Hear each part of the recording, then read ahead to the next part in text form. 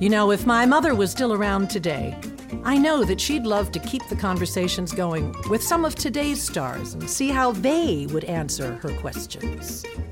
And now, Amy Poehler talks to Lucy. I'd like to ask you a few questions. Would you give me some quick answers? Okay, you got it. If you had a full year, a sabbatical year, to do anything you wanted to, what would you do? You know, my brain goes to big thoughts first, right? Travel the world, go to different cities, see all the things I'm supposed to see, visit the places I never got a chance to go to. But if I'm going to be very honest, I feel like this year has taught me that the people that I'm close to, I want close. So I think my answer would probably be I would just spend the time in New York City, in my favorite city, walking around, visiting with friends. I would be with my family and probably try to read a lot, cook a lot.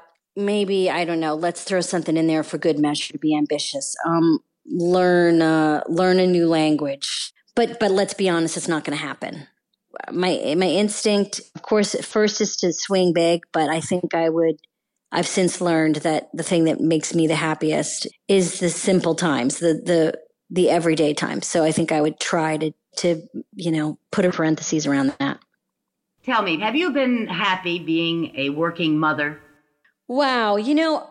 There's such a great, complicated relationship I have with that question. It's a question I just don't think is asked of men, and still not really asked of men. Do you feel guilty being away from your kids? How do you handle the push and pull, all the things that moms are asked and expected to do?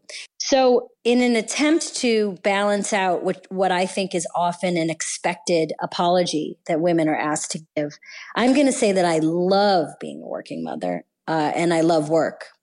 I think that work is a really fulfilling and satisfying part of my life. And I think when you have a happy, fulfilled, and satisfied mom, you can learn by example, and that can be a great person that lives in your house. Kids want their parents to be happy. So I love being a working mom. I grew up with a working mom. My mom was a teacher, and everyone in my small town worked hard. And I've had a job since I was, probably 13 or 14. So I get a great self-esteem from work and a great sense of self. And I recognize all the balancing that comes along with it, but I feel very privileged to be a mom and a working mom. So, who would you most like to be in the history of the world? This is a deep question, because it's where your ego and your state of collective consciousness kind of battle, because your ego really wants you to be remembered, and then your consciousness, if you're doing the work, realizes you're like a tiny being among other beings, and you're all one pulsating being. I don't know. I feel like I'm going to just say that that's one I'm going to have to think about. I think that I'm not that comfortable defining the person I'd like to be known as. I feel like I leave that up sometimes to others. I think that everybody looks at people through their own lens, right? So, you can look at a typical woman. You can look at her through the lens of mother. You can look at her through the lens of producer. You could look at her through the lens of daughter. There's all these different ways to look at people, and everybody has their very specific, subjective, colored lens. And I guess I'd hope that there's a running thread of she was a good person who tried her best. But other than that, unlike today's billionaires, I don't have an interest in going to space or putting my name on a building. So I would care the most about the people who know me the best. And then everything else I would just kind of let go out into the universe, into the wind. I really, really try to stay on my own path and keep my side of the street clean. And what other people think about me is really none of my business. I would like to body swap with J-Lo still, if that's on the table. So I'm just going to put that out there. Do you think husbands should be the boss of the household? I love you asking who's going to be the boss, because we all know you're the boss. You know, that question feels almost too hard to answer, because I think the one thing, you know, I'm a Gen Xer, so I was born in the 70s. And I feel like one of the legacies of our generation will be that we really disrupted, in a good way, the idea of what a family looks like.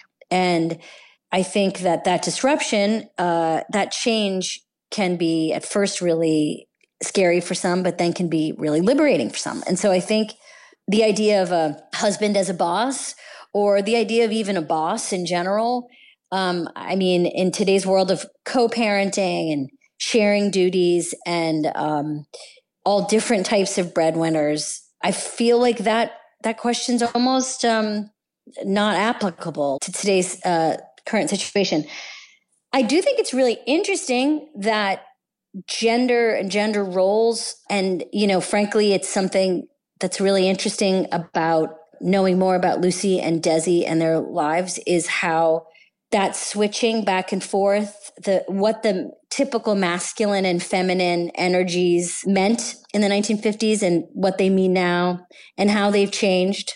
You know, we speak a lot about how they've opened up doors and opportunities for women. But, you know, as the mother of two boys, I do think that we sometimes don't speak enough about how typical masculine roles can be very confining and limiting for men. There are a lot of men in the world who want to nurture different sides of themselves, and just in the same way that women want to be given opportunities too. So as far as who the boss in the household is, it's usually whoever is the toddler. The toddler is usually the boss, and everyone walks around scared of the toddler. So I feel like, although I don't know if the husband should be the boss, I have someone who I think should be the boss, and that is Judge Judy. I think Judge Judy is smart. She rules quickly. She does not suffer fools. And in my mind, Judge Judy is the boss of my family and of my heart. What entertains you or amuses you the most? Well, I just love funny people. And I know that that's a simple answer, but man, I love to laugh. And I love people that love to laugh. And I'm so lucky that a lot of my friends are some of the funniest people around. And I love people who are self-aware and who can make fun of themselves. It's so endearing. But I also love just the game of play, of goofing around or doing a bit or making each other laugh, or just all that like fun, childish stuff, because, you know, we live in such a serious world, and I just love good old fashioned goofball stuff. So I love to laugh, and I love people that love to laugh. I think that is the life extender, at least for me. So when people have a really good sense of humor about themselves and a good sense of humor about the world, and they love to laugh, send them my way. What is your idea of the ideal home life? I feel like it's music, food, laughter, jokes, a lot of gentle teasing. I feel like in my family and in my friends, that's a little bit of a love language, being able to take a joke. And I feel like there's some kind of nice couch involved, a newspaper, maybe a game of chess in the background, a cold sunny day, simple things. I think I was very fortunate to grow up in a loving home, and I feel like entering into somebody's home, you learn a lot about them really fast. And so I like the busyness of home. I like things happening and people in nooks and crannies and things being made out of cardboard and pets running around. And I like the gentle chaos of things. I'm not so great in a quiet house. So an ideal home situation would be just bustling enough, but also, with lots of places to hide. Because I like a lot of people in my profession, I present like an extrovert, but I'm actually pretty introverted. Introverts that present as extroverts get really exhausted. So you need a little bit of a place to lie down. But if you have that little place, then you can come back out, and connect and at times perform for the group. But yeah, I think it would be that. I think it would be a cozy place with family around, friends around, dropping in, and then, like a mandatory 2-hour lie down where nobody can find you. Were you a good student when you were in school? Lucy, I was a good student. I had parents who were teachers, and in fact, my mom taught at my high school, so I couldn't screw around that much because she was in the same building. But yeah, I was a good student. I cared about it. I wanted to do well. I wish I could tell you some cool rebellious stories, but they're so boring. I was the oldest child, and I feel like the oldest child often has this, I don't know, expectation and burden. And sometimes what the oldest child does is they just drop that burden right on the ground and they never pick it up. Yeah, I did. I tried really hard in school, and I liked school a lot. I liked the idea of learning and new books and like new shoes and writing my name and folders and teachers and all that stuff. Now, once I got to college and I knew I was, going to be an actor, and I did start to phone it in. I did phone it in. But I got some self-esteem from it. I felt proud of myself. And it really was because of my parents, and especially my mom, who's just a teacher and who very early on encouraged us to read. So we read a lot. So I loved books, and I loved the smell of books and like sharpened pencils and all the accoutrement of school, which I'm sure is gone now because I think they teach school on a phone, in a capsule, in a flotation tank. So it's different now. But back then I loved it. And I do think sometimes I have fantasies sometimes that I could just sit in on college classes and listen to lectures now, having had more sleep and more life experience. But I don't want to do any of the homework. And I feel like I'll make the students uncomfortable. But I do have that fantasy that I could go back to college and really pay attention. But it's so funny. I'm sure that, when I was in school, the world was a much different place. And I think I would have to relearn or unlearn a lot of things. If my mother was still around today, I know that she'd love to keep the conversations going with some of today's stars and see how they would answer her questions. And now, Michelle Lee talks to Lucy. I'd like to ask you a few questions. Would you give me some quick answers? Yeah, sure. What entertains you or amuses you the most? My dog, Emma, and I'm not kidding. She has saved my life this last year and a half, whatever it's been when we've been cloistered. But she always did. I mean, she's so funny. I find her so funny that I laugh out loud. And as I think laughter is the best medicine. Certainly if we're down and we're looking at the world with a new lens. This dog, I know her every move. I know what she does. The other day, I gave her a bone from a restaurant, okay? And just the bone, not the meat, okay? So I give her the bone. She goes right outside. I can see her from the window. She's eating the bone. And then after a while, she gets up. She walks in the backyard toward the pool, and she stops and she looks back at me through the window. And she's doing kind of, if you could picture her talking to herself, she'd be doing, la-di-da-di-da, la-di-da, no one's watching me, la-la. And then I hide a little bit, and she goes, phew, thank God no one's watching me. And she runs to the end of the yard, and I peek out, and I see that she's hiding her bone. She doesn't know I know. She comes back in, and I swear to you, she's got a beard of dirt. I mean, she cracks me up. What can I say? Do you feel strongly about certain things? And if so, what? I feel strongly about the world we're living in. Certainly over the past couple of years, we realize what we've been doing wrong. I know there's a political thing going on, which I'd rather not get into because everybody has their own idea of what that means to them. However, we're at a time when people don't trust each other and people don't talk to each other and people are angry and people aren't paying attention to what's happening in terms of our climate and what we're leaving to our children. So many people don't think about what we're leaving to our children, or the fact when there's a horrible pandemic that's going on, that we don't all join hands and say, boy, we got to do this together. I'd like the world to be a better place to live in.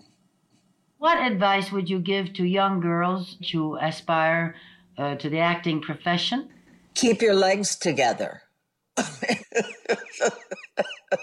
Everything your mother told you is true. No, to be serious, you have to be so into your passion. That's number one, because it's a tough life and you could be slapped around a lot. And I know we've heard this before, but it is true. You have to have thick skin.